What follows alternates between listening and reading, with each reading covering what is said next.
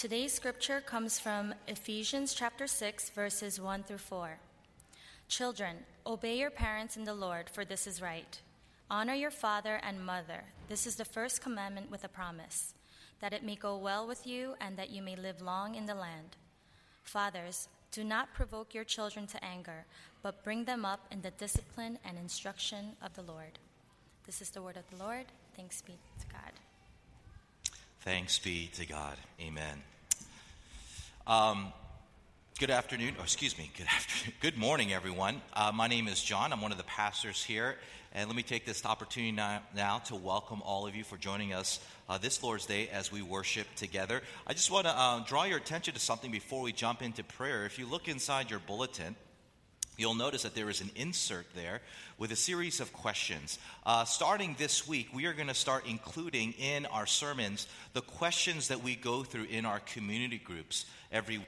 Our community group or our small group ministry uses the sermon as the basis of our discussion because we want to make sure that what we say on Sunday ties into what you guys do and share and live out every week together and as you live out in the world. And so starting today, we are going to include the actual questions in the study so that you can be prepared going into community group with the answers that you want to have with the sermon fresh in your mind.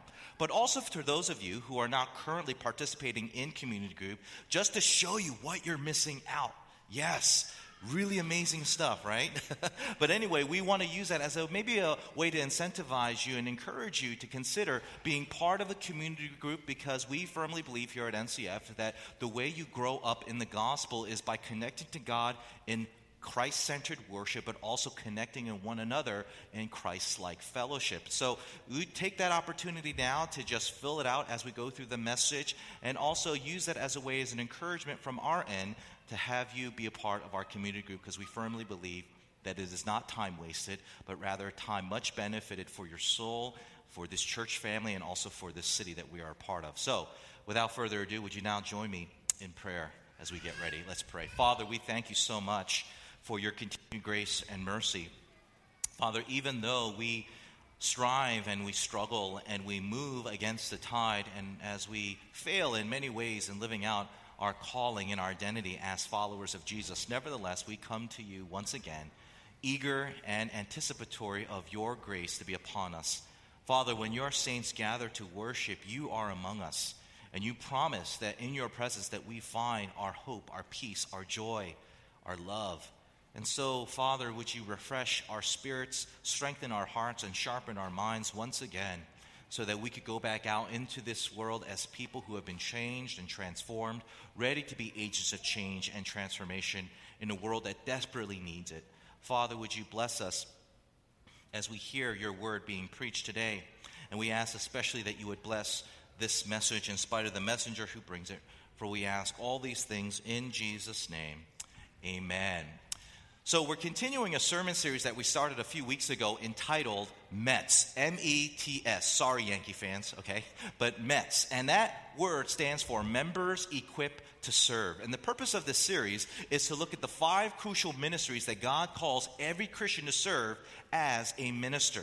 You see, one of the things that we've been saying over and over in this series is that God does not just call ordained ministers like myself or Pastor James to be ministers of God. No, the Bible says it very clearly that if you are a follower of Jesus, even though you're not an official ordained minister of the gospel, you are a minister of the gospel. God has called you and I to be ministers of God as we live out our faith in our families, in our homes, in our workplaces, in our churches, in this world. And today, we're continuing our look at the third category of ministry that God calls every Christian to serve in, which is the ministry to our families. 2 weeks ago, we looked at one aspect of this ministry to our families, which is the ministry in our marriages. Well, today, we're going to look at another aspect of our ministry to our families, and that is the ministry of parenting. I want to talk to you guys today about parenting. Now, before I go on, I know we have a lot of singles in this room, and we have a lot of non-parents in here. And you may be tempted to think, oh my gosh, why did I come to church today listening to a sermon on parenting? Because you're not a parent right now, you're not in this stage of life, and so you may think, understandably so, that this message is very irrelevant, it doesn't apply to you, and hence you're just wasting the next 35 to 40 minutes. But I would beg to differ for two reasons. Reason number one, even though some of you, many of you may not be parents now, the all likelihood is you will be parents, okay? Chances are, statistically speaking, you will get married and you will have babies. And if you're part of this church family, you'll probably have lots of babies with the way that we're going right now, okay? And believe me when I tell you, you want to learn this stuff now before you have kids, because if you try to learn this stuff after you have kids, good luck. Okay, with the wrestling of postpartum hormones, either from your wife or yourself, poopy diapers, and lack of sleep, you're not going to have an opportunity to learn what biblical parenting is all about. And so it is wise for you to prepare yourself now while you have the strength, while you have the bandwidth, while you have the energy to learn this thing, to let it marinate and prepare you for when that wonderful day comes when you will be mom and dad. But what about those of you who don't feel called to be a parent? Maybe you've been at NCF for a couple years now, and you've been surrounded by all of our loud, crazy kids, and you're like, God, I don't think I'm going to do this. Maybe you really genuinely feel that God may not call you to ever be a biological parent. Is this message relevant to you? Yes, it is. Because even though you may not be a biological parent, the Bible says you are a spiritual parent.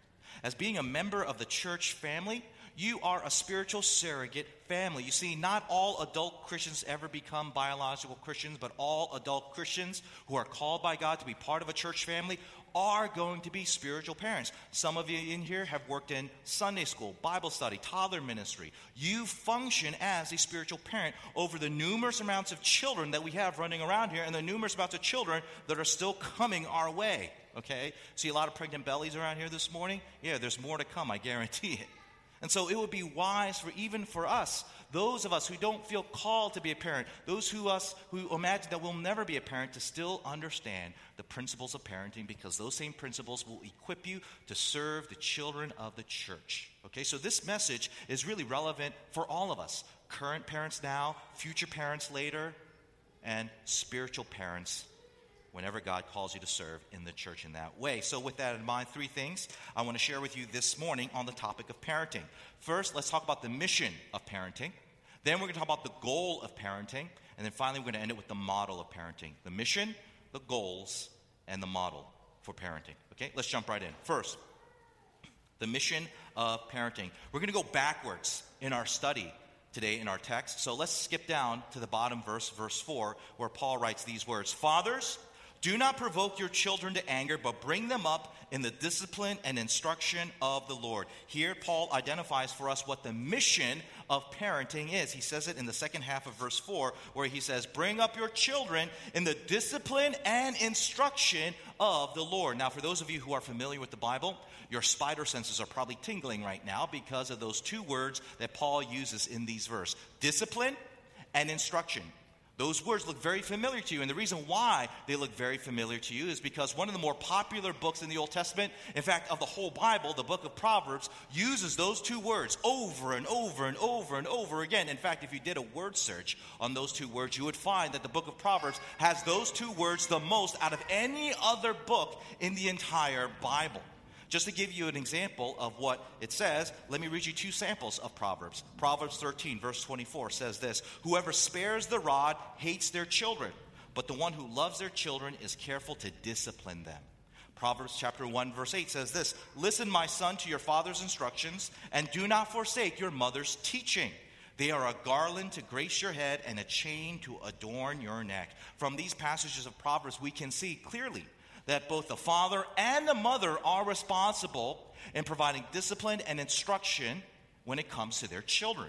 So you're probably wondering then, why does Paul single out fathers in verse 4 of our passage when the Bible speaks of both the father and the mother to provide instruction and discipline? Why doesn't he include mothers? Why is Paul only talking to fathers here in our passage in verse 4? Well, in order to understand why, you have to know a little bit about the background that Paul is writing to. Okay? During the time of Paul, the concept of fatherhood was very different to the concept of fatherhood that we see in the Bible. Fathers back in the days of the Roman Empire were given certain rights and privileges that the Bible would never authorize and would never allow a father to do. For example, this concept known as pater familias.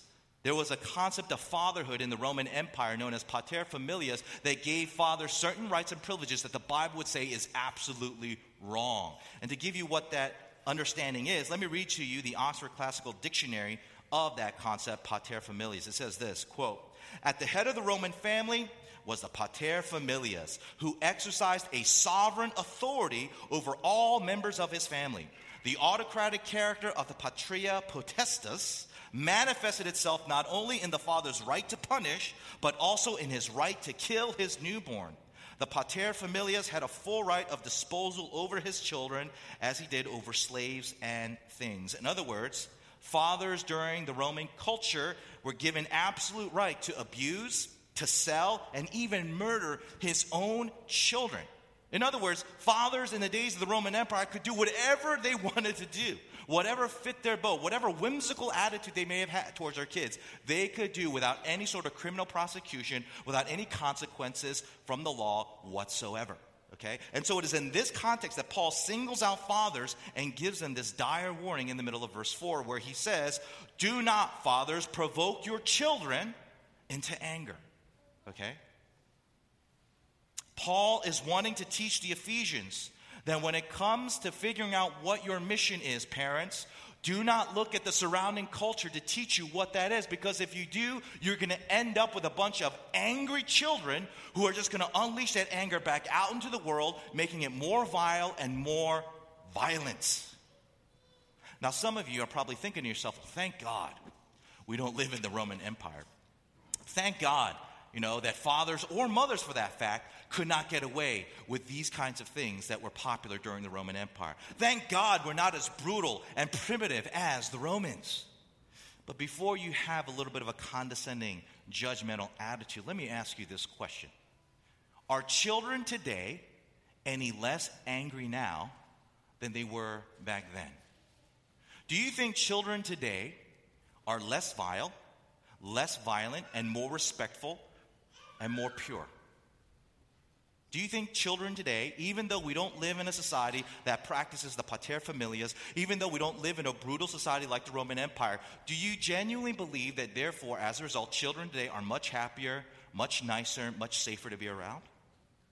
Parent.com recently came out with an article entitled, "Why Are Kids So Angry?" And it starts off with these words: "Kids are kids, which means that when they get mad, they're not especially diplomatic about it. What's disturbing, though, is that more and more kids seem unable to stop at ordinary expressions of childish ire. I see hundreds of kids each year, and I'm shocked by the level of aggressiveness I'm observing," says Edward Christopherson, Ph.D., a psychologist at Children's Mercy Hospital in Kansas City. According to experts today, children today are more violent, they're more vile, and they're much more angry. And the question is, how do you explain that when this idea of the pater familias doesn't exist in our society? I'm sure there is abuse in our society as well, but not as prevalent as it was in the Roman Empire. And yet it seems that our young generation is getting more disillusioned, more jaded, more bitter, more angry. How do we explain that? How do we explain this kind of animosity and violence and vileness that we see in the younger generation over and over and over again? Could it be that Paul is trying to teach us something more specifically than how we specifically treat our kids? And what I mean by that is, maybe, just maybe, the problem is not simply that we abuse kids or mistreat them that causes the violent anger to come out. Maybe it's something deeper. In fact, I would argue that is exactly what Paul is saying. And to show you what I mean, put that definition back up of pater familias. You see that word right in the middle of that quote, sovereign authority? You see that? I should have underlined it, but you see it right there. What is sovereign authority? It's authority where you can do whatever you want without ever being held accountable to how you exercise that authority, right? That was the underlying assumption behind all Roman fathers back in the days of the Roman Empire. That is what fueled and drive their abusive behavior, right? Parents can do whatever they want, however they want to parent, and they feel they'll get away with it. But let me ask you, is abuse and mistreatment the only expression of sovereign authority if you're a parent? Do you think if a parent wants to do whatever he wants, that it's always just going to come out in the form of abuse or mistreatment? Isn't it possible also that if a parent thinks he can get away with whatever he wants, however he wants to parent, that he can do the other thing, like not be involved in his child's life, be absent, right? Be uninvolved, neglect your child and not do anything, not put a hand on that child, but also not be around that child whatsoever. Yes. And let me ask you, what is the result of that kind of parenting? Anger, right? Bitterness, violence. You guys heard the recent Kelly Clarkson song, Piece by Piece? She sang a couple months ago at the American Idol, a competition on television. It's a very hard song to listen to. It's a song that she dedicated to her father. Well, maybe dedication is not the right word. It's a song about her father. And she's angry at her dad. Violently angry at her dad. Why? Because he abused her? Because he mistreated her? No. Because he walked out on her, neglected her, right? He completely forsake her. Right?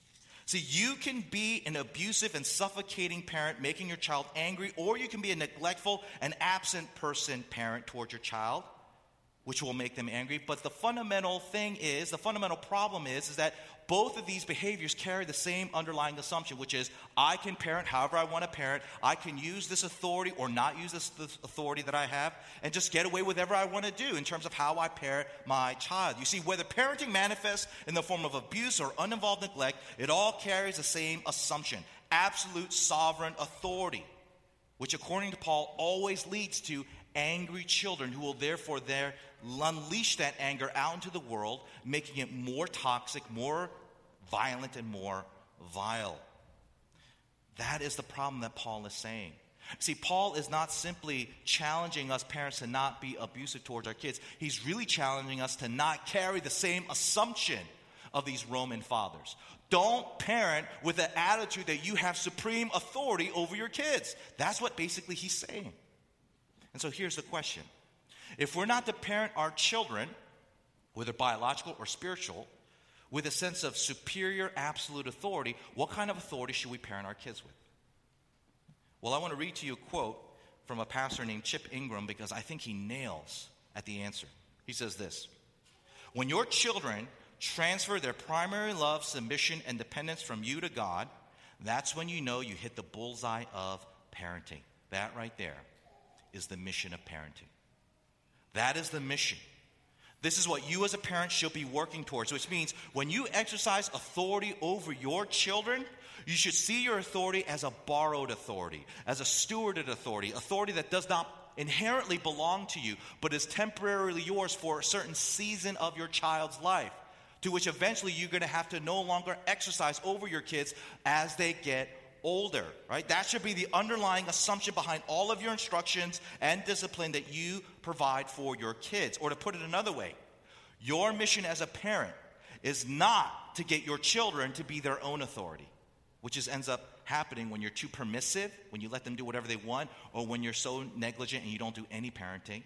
Nor is it your mission as a parent to get your child to always see you as their authority, which is what happens when you rule with an iron fist and you're an authoritarian parent. No, the mission of parenting is to instruct and discipline your child to where they will always see God as their authority. Let me say that again. The mission of a parent is to instruct and discipline your child to where they will always see God as their authority. Not see themselves as their own authority, not always see you as their authority, but always see God as their authority. That is your mission.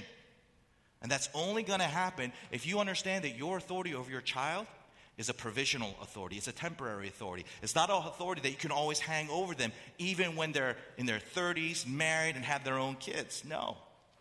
Your authority is a stewarded authority. It's a borrowed authority. It's a temporary authority. And it's an authority that you will have to answer to God one day in terms of how you used His authority while you parented your child in their formative years. That is the mission of parenting. But the question is, what does that exactly entail to get your child to always see God as their authority, not themselves or you? What does that practically look like? Well, to answer those questions, let me go to my next point, the goals of parenting. Let's read verse 2 and 3 again of our passage where Paul writes this: honor your father and mother.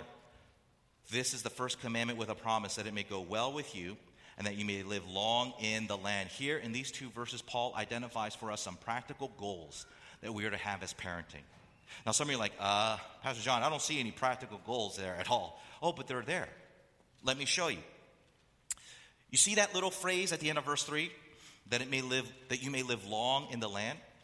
That little phrase right there has for us some real clear practical goals that we as parents, biological and spiritual, need to hit as we raise these children up in the Lord. Okay? Let me explain. You may not realize this or not, but in these two verses, Paul is quoting one of the 10 commandments. You guys know which one it is?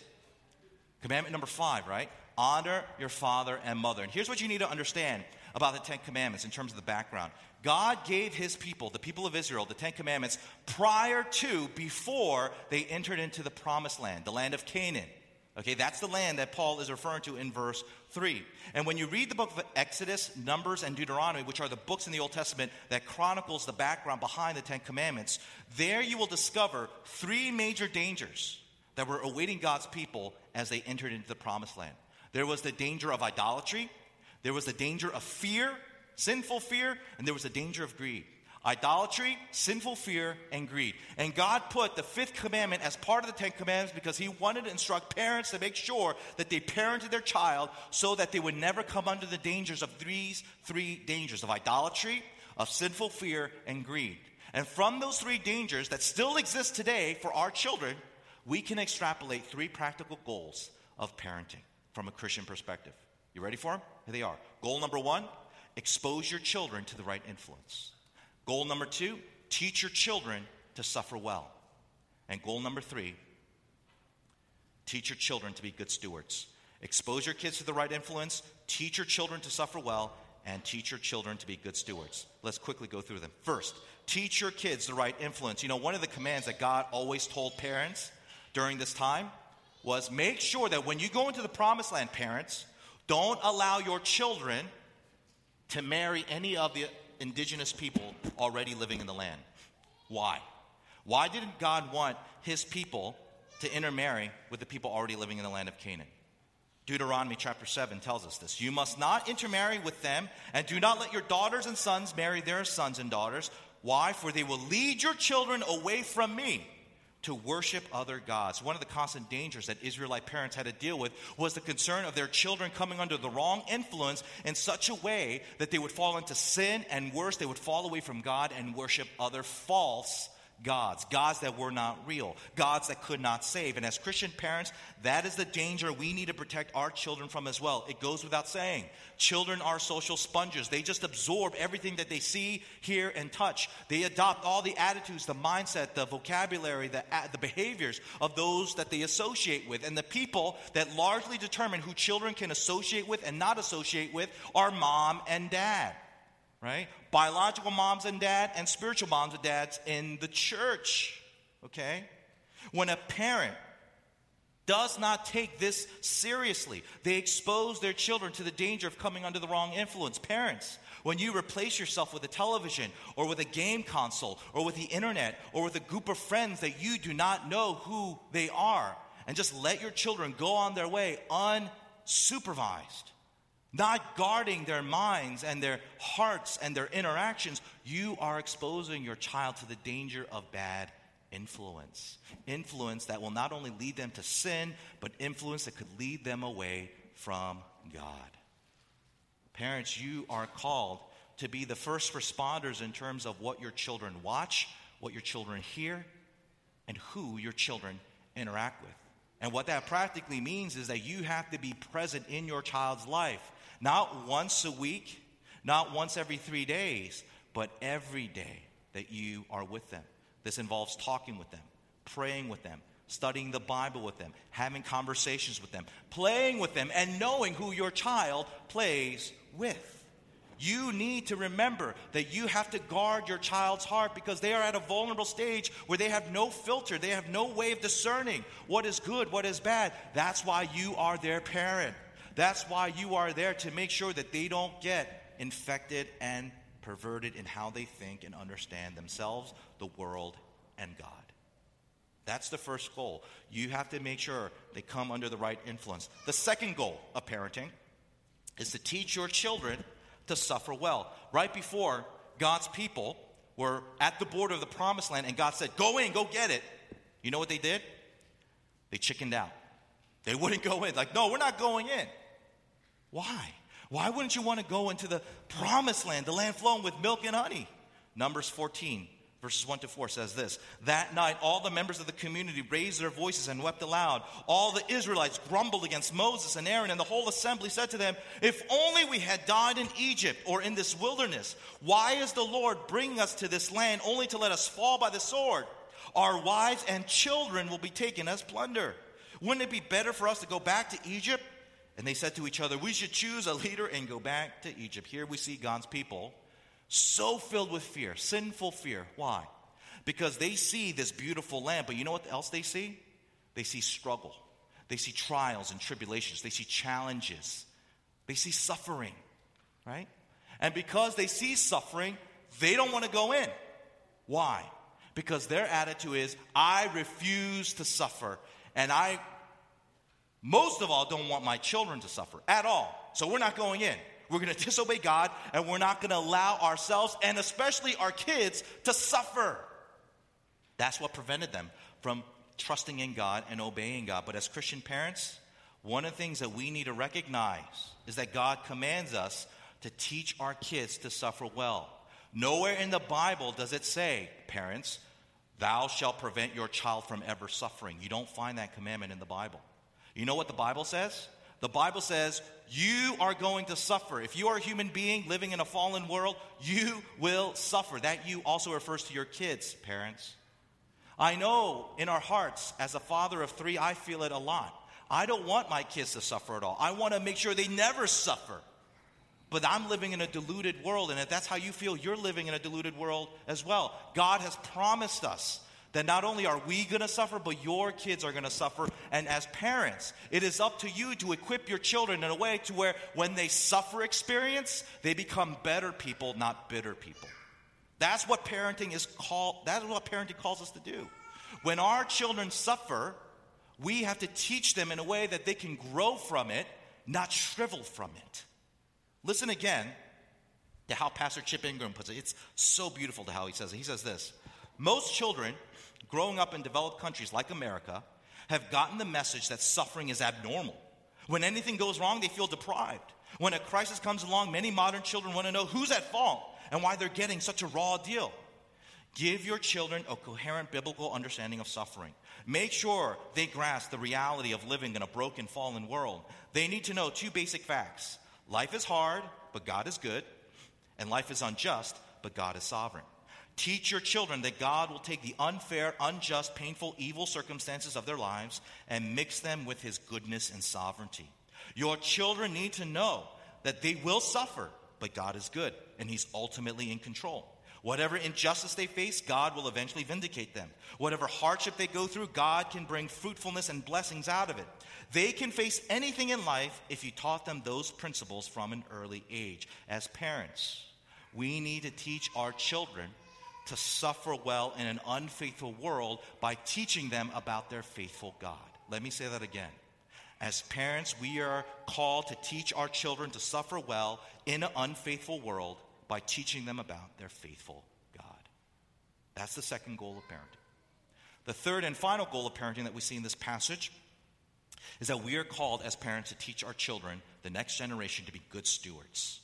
Good stewards. I said this earlier before, but one of the ways that God described the promised land was that it was a bountiful land. It was a land flowing with milk and honey, right? Basically, in other words, this was a very, very, very wealthy land. It was prime real estate back in the day, right? It was a luxurious land. It was filled with resources. And as a result, there was a hidden danger attached to that. And that is greed. Lots and lots of greed. Right? God knew that when his people came into this luxurious land filled with so much stuff, that the temptation for these people, his people, to become greedy, selfish people was very high. And as a result, he said these words in Deuteronomy chapter 8. He says this, speaking through Moses: so obey the commandments of the Lord your God by walking in his ways and fearing him. For the Lord your God is bringing you into a good land, of flowing streams and pools of water with fountains and springs that gush out in the valleys and hills. It is a land of wheat and barley, of grapevines, fig trees, and pomegranates, of olive oil and honey. It is a land where food is plentiful and nothing is lacking. It is a land where iron is as common as stone and copper is as abundant in the hills. When you have eaten your fill, be sure to praise the Lord your God for the good land he has given you. But that is the time to be careful. Beware that in your plenty you do not forget the Lord your God and disobey his commands, regulations, and decrees that I am giving you today. For when you have become full and prosperous and have built fine homes to live in, and when your flocks and herds have become large and your silver and gold have multiplied along with everyone else, be careful.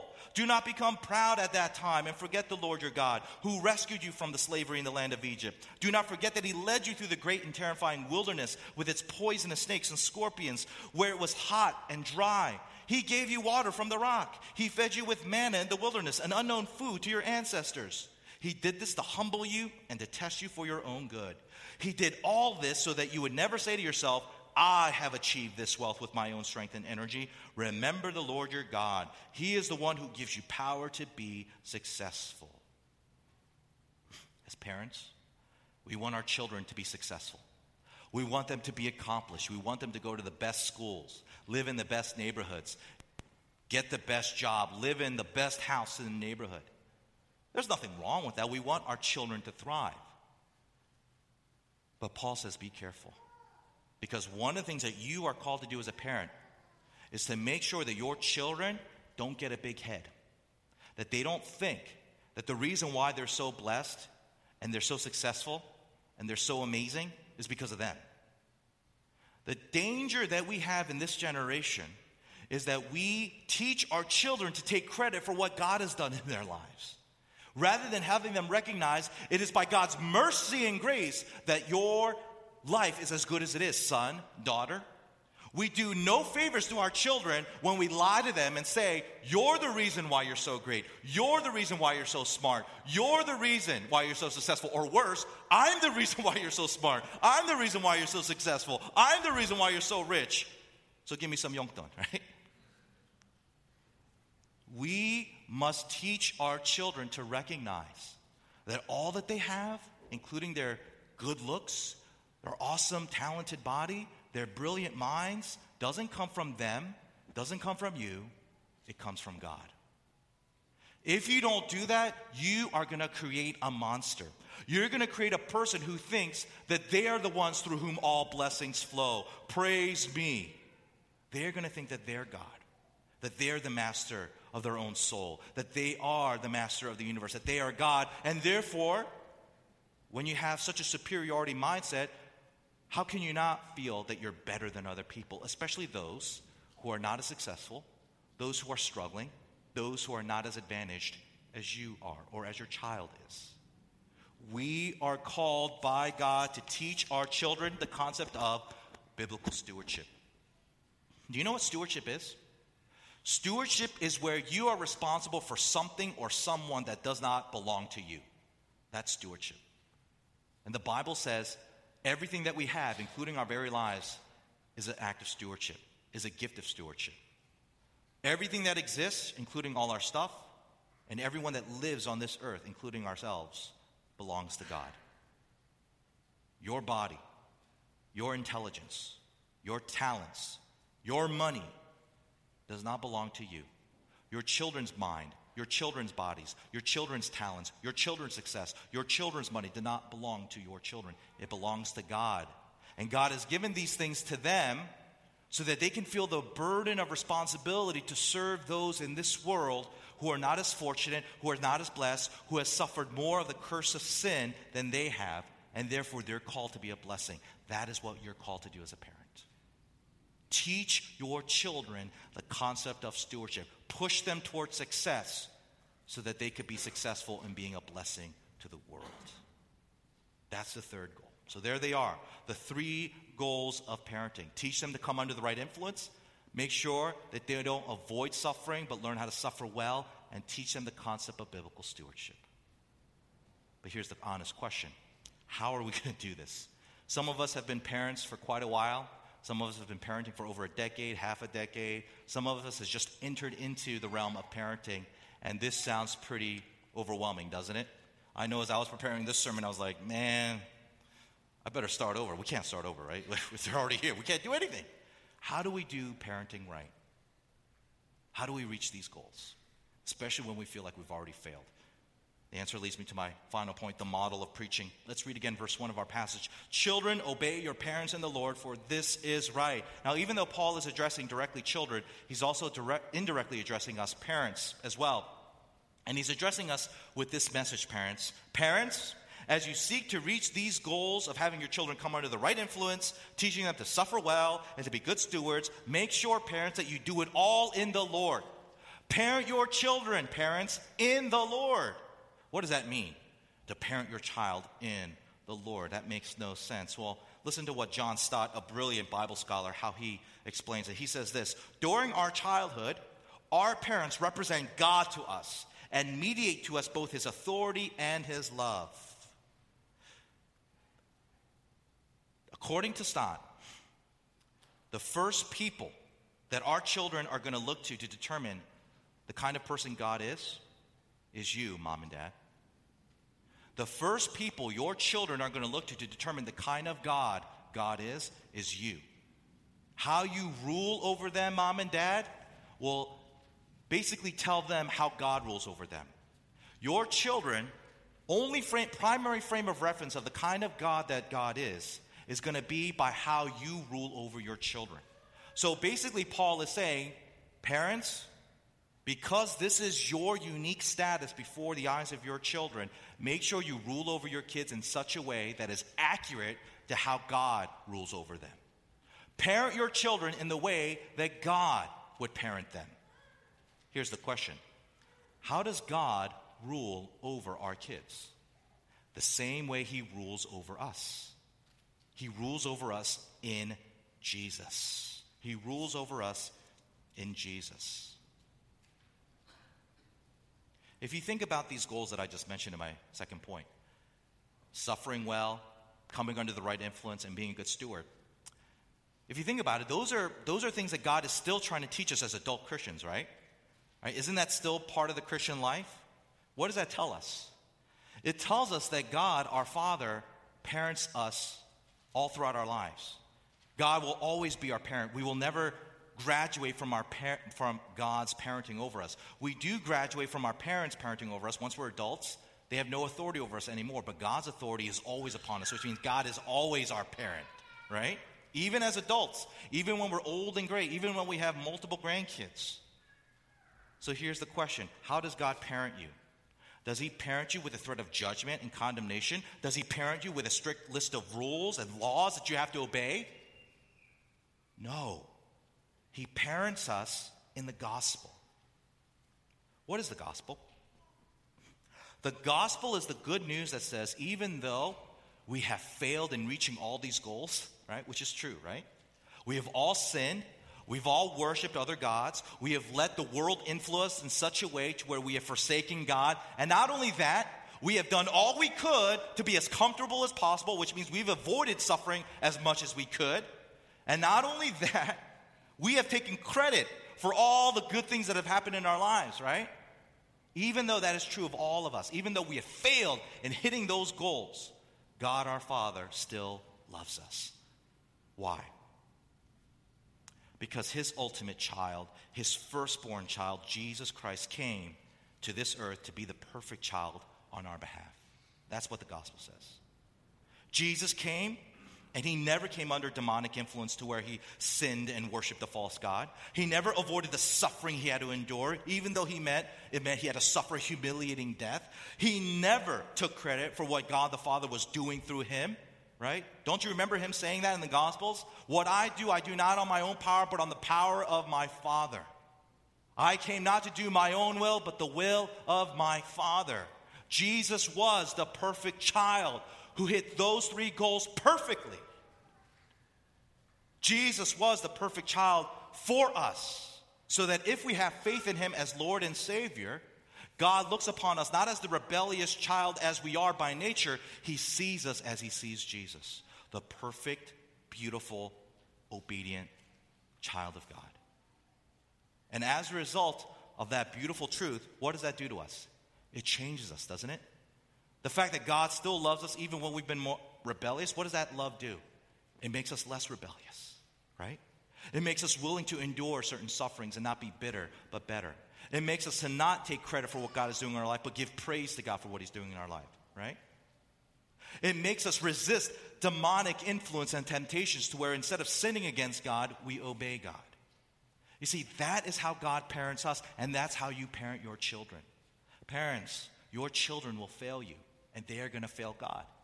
They are going to disobey you, and they're going to disobey God.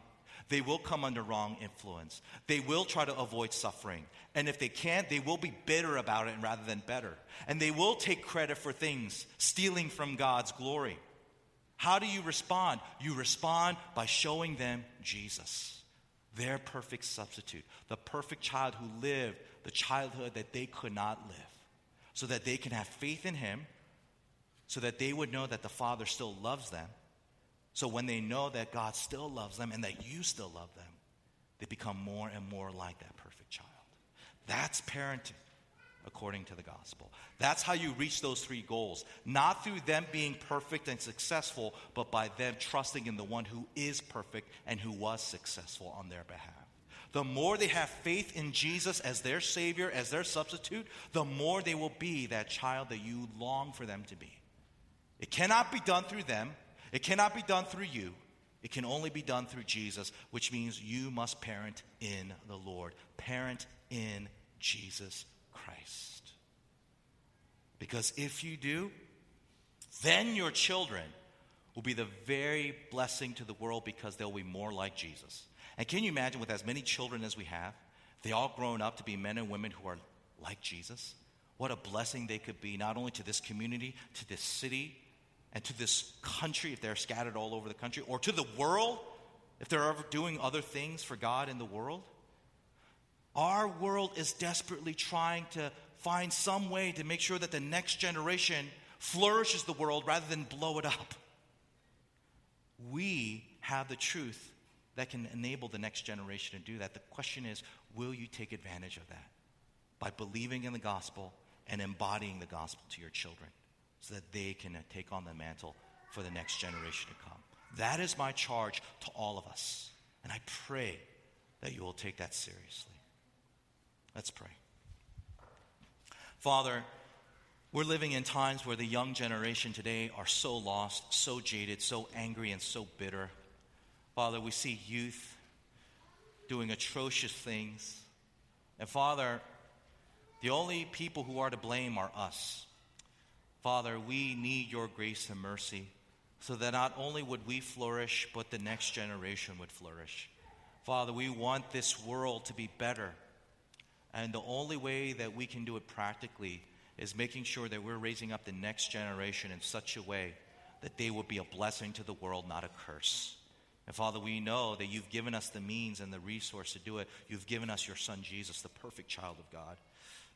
Would you help us to be more like him, so that when our children see us, they would see him and that they would trust him and look to him as their hope, as their salvation, as their God, and imitate him and be like him, so that this world will be better off because of it. Help us to live out this calling. Father, I pray for all of our young parents in this room. I know many of them might feel overwhelmed. Many of them may feel like they're failing. Many of them feel like they're lost. And I also pray for those who will be parents soon. Many of them are anxious. Many of them are scared. But God, we know that you are a God of faithfulness, and that you have given us all that we need to make sure that our children would flourish not only in their own lives, but in the lives of those to whom they will touch. And so, Father, give us that assurance and help us to be a church family that really seeks to love all of our children well, so that this world would be so much better because of it. For we ask all these things in Jesus' name. Amen. We're not going to give the Lord his tithes and our offering. If you're visiting us today, we don't expect you to give, but to our members, let's give to God his tithes and our offerings.